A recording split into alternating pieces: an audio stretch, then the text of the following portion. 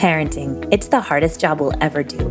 Most of us are tired, stressed, and counting the minutes until bedtime. But what if raising kids could feel just a little lighter? I'm Dr. Hillary, a licensed psychologist and mama of 3.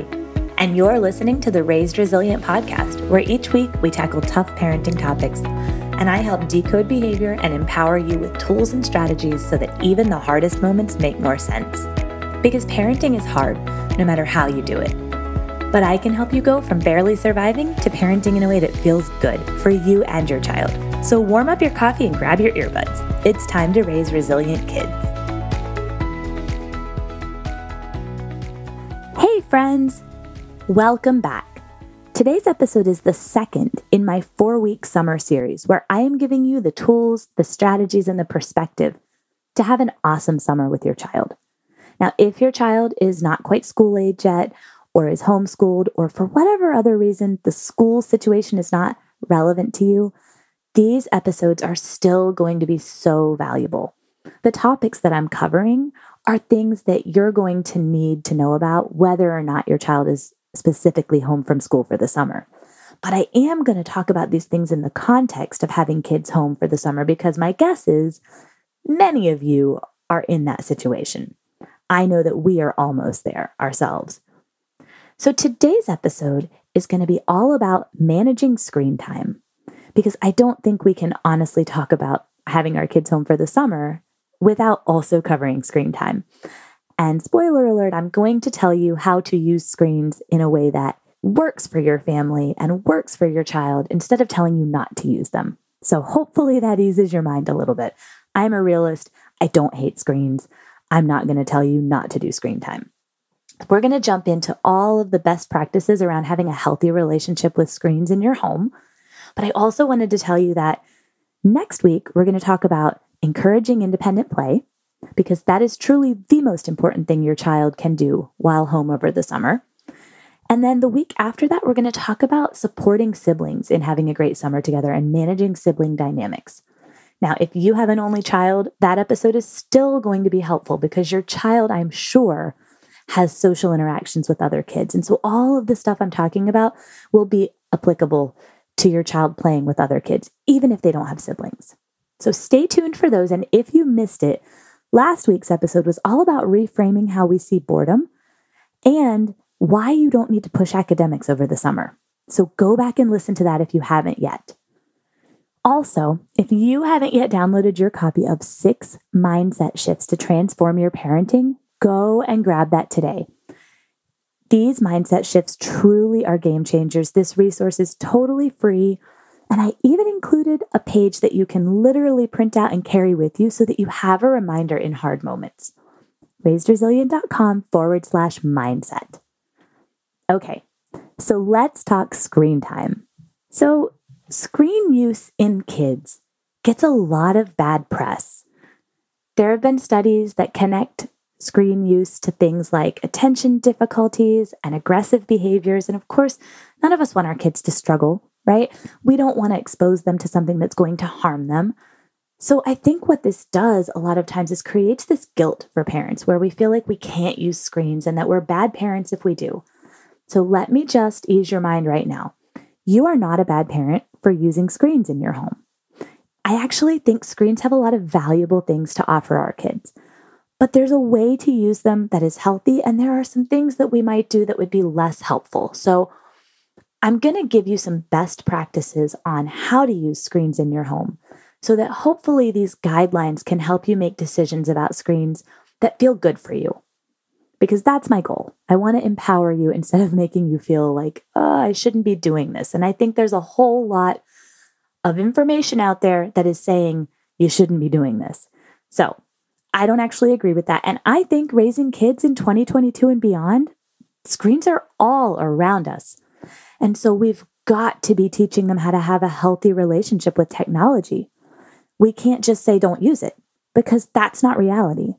I don't know about your child, but my child has a school-issued laptop in 2nd grade. So even at school, screens are all around our kids all the time. And again, we've got to help them learn how to have a healthy relationship with technology as opposed to being afraid of introducing them to technology. So instead of feeling afraid to use screens, I want to empower you to use them in a way that works for you and your child and your family. So the first thing that we can do to help our kids have a healthy relationship with screens and technology is to model healthy screen habits ourselves. Our kids are watching us all the time. I talk all the time on this podcast about the importance and the power of modeling. So if we're limiting our kids' screen time and we're telling them, too much screen time is not great for your brain, and we're doing all of those things, and yet we are constantly phone in hand or staring at a computer, we are modeling to them that these devices rule our lives. Now, I know that's hard. Social media is literally created to keep you scrolling. These companies want you to have your eyes on the content on their platforms for as long as possible. And so our brains, as adults even, have been rewired to look for constant gratification and a constant scroll. So if you are constantly phone in hand or constantly checking your device, you are not alone. A couple weeks ago, I actually found myself checking my phone at a red light. And I had this thought. I said, why am I checking my phone at a red light? Like, there's nothing important enough going on today that I need to do that. And of course, if we're checking it at a red light, it's really easy to keep looking at it as we start driving. I had this moment where I just said, what am I doing? And so I tried to consciously leave my phone in one spot in the house and use it only when I needed it. And just putting my energy there. I haven't done a perfect job, but for example, I leave it downstairs when I go and nurse my daughter.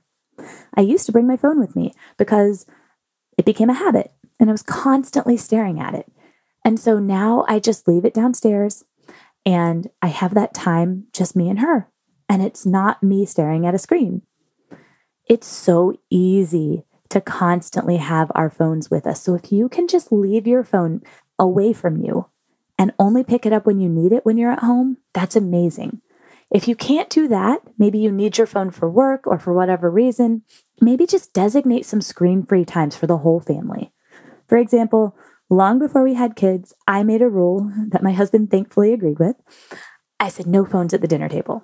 And that's something that we have done even when it was the two of us. And now with our kids, nobody gets devices at the table unless it's like a special family movie night where we're eating dinner and watching a movie. That has made our dinner times so special. They are such wonderful times to connect. Don't get me wrong. I live in reality. Sometimes there are stressful dinners too. But in general, we spend that time talking to each other and not staring at a screen. Creating those habits and expectations in your family early is so powerful. So where you can, model phone-free, device-free time for your kids. I remember I accidentally left my phone at home a few months ago to go to a family gathering. And the whole way there, I was like, oh, I don't have my phone. I can't take any pictures. And I was so frustrated that I left it at home. And that ended up being one of the best days I've had in a while. Just completely being in the moment. No, I didn't take pictures, but I got pictures from other people. And guess what? I was in some of them for once. So win-win all around. So where you can, just put your phone somewhere else and try to be in the moment. Again, if we don't consciously plan for this, our phones will start to take over. So that's my first tip. My second tip is to know the age-appropriate daily time limits. Now, you do not have to stick to these perfectly. I do not stick to these perfectly, okay? This is not a science. This is based on some science, but it is not going to be exact, and that's okay. There is no such thing as perfect parenting. I will say that as many times as you need to hear it. But if you can, try to stick to these guidelines. So they say that under age 2, really we shouldn't be doing screens with these kids unless it's video chatting with family who doesn't live in their household. And honestly, that's pretty much what I have stuck with my kids because at that age, they're not even really that interested. Now, my youngest is 15 months and she does have 2 older brothers who watch screens all the time. So sometimes there are screens on in the background, right? but she's not sitting down and watching a screen. I'm not putting that on to entertain her. So under age 2, especially if you only have a toddler, don't introduce screen time. There's no reason to, right? Age 2 to 5, they say up to an hour. Ages 6 to 10, up to 1.5 hours. And ages 11 plus, up to 2 hours. Now, again, your child is exposed to screens at school. Your child is going to be exposed to screens just in your home. So we're talking about dedicated time with a device, playing video games, watching TV. And again, these are the guidelines. You won't stick to these perfectly, but knowing them can be helpful to just try to keep things close to this. My third tip is to preview new content when you can before showing it to your kids. So young kids are still learning about basic life and social concepts. And I'm talking about toddlers and preschoolers, right? They're still learning how to literally be a person. They're still learning about basic things like when I get up, I brush my teeth, right? They're not ready for intense good guy, bad guy conflict. And that's what a lot of shows are showing our kids. So just be aware of the kind of content your child is consuming and try to ensure that it's developmentally appropriate. So for our really young kids, for our 3-year-olds, our older 2-year-olds, right? Daniel Tiger, Mr. Rogers, Sesame Street, Bluey, these are all great shows that revolve around normal day-to-day activities. Wild Kratts is a great one as your child gets to that 3 to 5 age range. Now, I'm not going to laundry list all of the shows that you can show your child, but those are just some examples of some really great content that you can show your kids. You know your child best, so you're the best judge of what's going to be appropriate for your child. But I remember a few years back, my oldest accidentally watched Brave. And I say accidentally because I didn't put it on for him. I'm not sure if my partner did, but I don't think we were really fully aware of what was going on. Again, 2 years ago was the pandemic and we were just surviving. But he somehow watched Brave and he had nightmares about that bear for months. And we had to spend so much more time undoing the damage that him watching something that scary to him did, right? Now, I'm not talking about intensive damage. I am saying, though, that there were many nights that we had to sit with him in his room and help him through those feelings because of this movie. And again, what scares my child might not be scary to your child, but just being aware of the concept of developmentally appropriate content, where you can, limiting content that is super fast moving and flashy because that can be overstimulating for kids' brains, right? So we want slower moving content where we can. That's much more developmentally appropriate for young kids. And then as your child grows, my oldest is going to be 8 and he does play video games. He loves Minecraft and he and my husband play together. And sometimes on the weekends, we consciously go over those screen time limits because he and my husband are building a world together in Minecraft. And he has shown us through his behavior and through his demeanor that he can handle that and that it's actually really fun bonding time with his dad. So you get to be the judge. You know your child best, but these are just some guidelines to help you make these choices. Now, this one's really important. This is my 4th tip, and I stand by this one. Do not use screens as a response to bored or really any feelings. When we turn on a TV to distract our kids from their sad feelings or to fix boredom, we are creating a habit we do not want to create.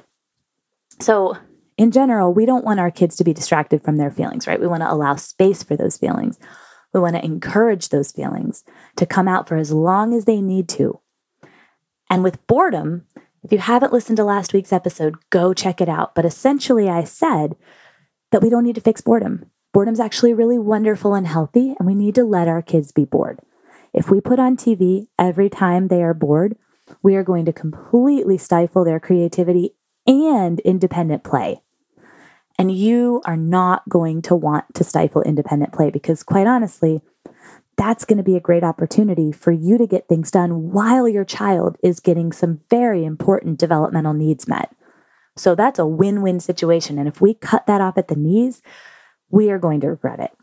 So don't use screens as a response to feelings. Full stop. This one is, again, probably the most important thing, because when we do this, we create patterns that are going to be self-perpetuating. The more we use TV as a response to feelings, and especially boredom, the more our kids are going to struggle when they feel bored and ask for screen time. The more we're going to have battles around screen time. The more we're going to have our kids begging and us saying no, power struggles, meltdowns. Now, again, all of that can be very normal and healthy, but we don't want to create situations where that's happening more than it needs to. So don't use screens to fix feelings. Don't fix feelings at all. Okay, so my fifth tip is to plan time in your daily schedule for screen use. Schedule it in. This way your child knows when it's coming, and you're not going to be dealing with a situation where your child is begging for it all day. Now, you might still have your child ask, but then you can say, yep, we're going to do screens right after lunch like we do every day. Especially when you have your child home from school for the summer, this is so important. I remember for me as a kid, we had screen time for an hour every day at lunch during summer break. And I remember looking forward to that. We would have a picnic lunch on the living room floor, and we would watch our shows. And that was just a fun part of our summer day. And that was it. That was our screen time. I think maybe we sometimes had a little bit more screen time as my mom made dinner, but that was our scheduled time to have screen time.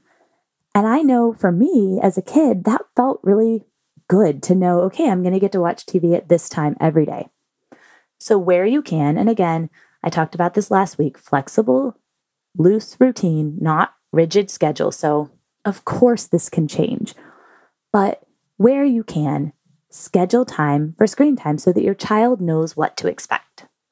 Okay, another thing that can be really helpful is to create a pre-screen time checklist. So this is something we do in our house. So our kids know that in order to have their screen time, now we do schedule it. We schedule it for when my daughter's napping. So win-win, because we get to get some things done. But we let our kids know ahead of time. You've got to brush your teeth, make your bed, get dressed, move your body, and do something creative. So that something creative could be building a setup with dinosaurs in their room. Really what we mean by that is to play, right? So they need to move their body and do something creative. So it's basically just getting ready for the day, and then some exercise and some play. And they know that those things have to be done before they get screened on a non-school day. On school days, we do things a little bit differently, and I have a different checklist, right? Where they have to get some exercise, they have to take a bath and get their pajamas on, and then they can have a half an hour of screen time while I make dinner. So it's a little bit different for school days, but when they're home for the summer or on weekends, that is our plan. We say, you've got to do these things, and then you can have screen time while your sister naps. So that takes the power struggle out of this whole, but I want screens, but I need you to clean your room. It helps your child be in control, right? It gives them some agency. Well, when your checklist items are done, then you can have screen time. So, and you don't even have to necessarily schedule it in. If it works better for your child to get their hour of screen time as soon as their checklist items are done, you can do that. But in our house, we combine the schedule with the checklist, and it works really well. So that's another idea that you can try. My second to last tip here is to balance screen time with sensory input. Now, this isn't something I even realized was a thing before I had my own kids, but I would notice that after screen time, we would have so many more meltdowns than usual. And I started to blame the screens. I would think, oh, I shouldn't have done screen time. This is awful. I'm a bad mom. Why did I do that? But the reality is that screens, the constant visual processing required to watch screens, shuts off, essentially. It like switches off a part of your child's brain.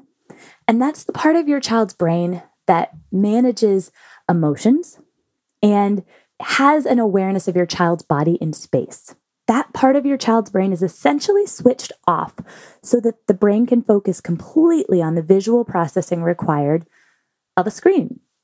So when screen time ends, your child almost has this like buildup of emotional energy and a need to move.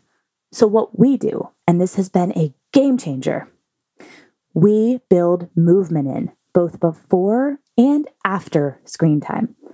It doesn't need to be anything fancy, right? It might be a walk around the block, or we might go to the pool, or I might just send the kids outside and let them play. But we build movement in before and after screen time. Now, like I said, for my kids, the movement before screen time is a checklist item. So you could do it that way. Or you could just have like a 1-minute dance party before your child sits down to watch a show. But balance screen time with sensory input. That is so, so important. Preload your child with movement before screens and build in movement after. That will help reduce screen-related meltdowns so much. And then my last tip for you is to help ease the transition when it's time to be done. Because of how screens affect children's brains, it's genuinely hard for them to end screen time. They are not just overreacting. This is actually a really difficult transition. So expect big feelings and protest. Just plan for it. Allow space for that. Give your child a few reminders that the transition is coming, and try to time the transition to coincide with a natural breaking point like the end of a show. Think about it. You would be super annoyed if your partner came down and shut off your show in the middle of it because it was time to go to bed, right?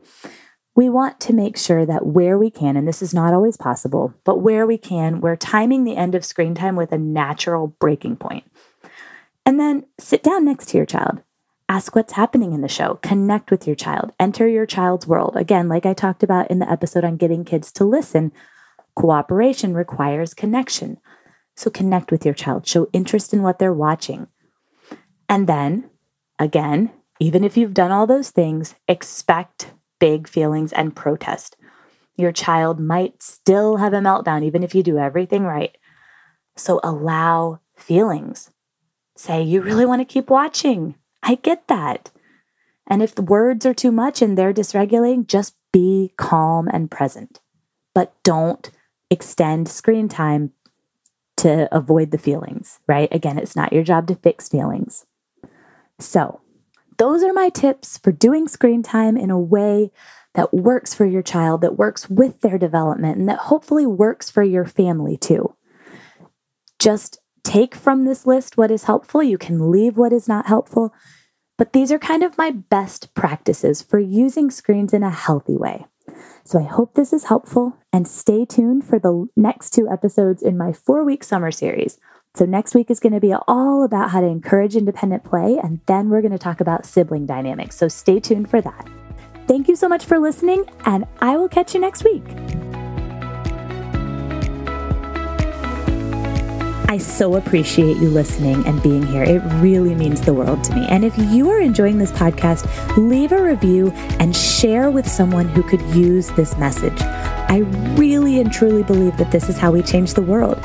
We spread the word about raising resilient kids, about being cycle breakers. So share this podcast, leave a review, and let's spread the word about raising resilient kids. Until next time, we've got this.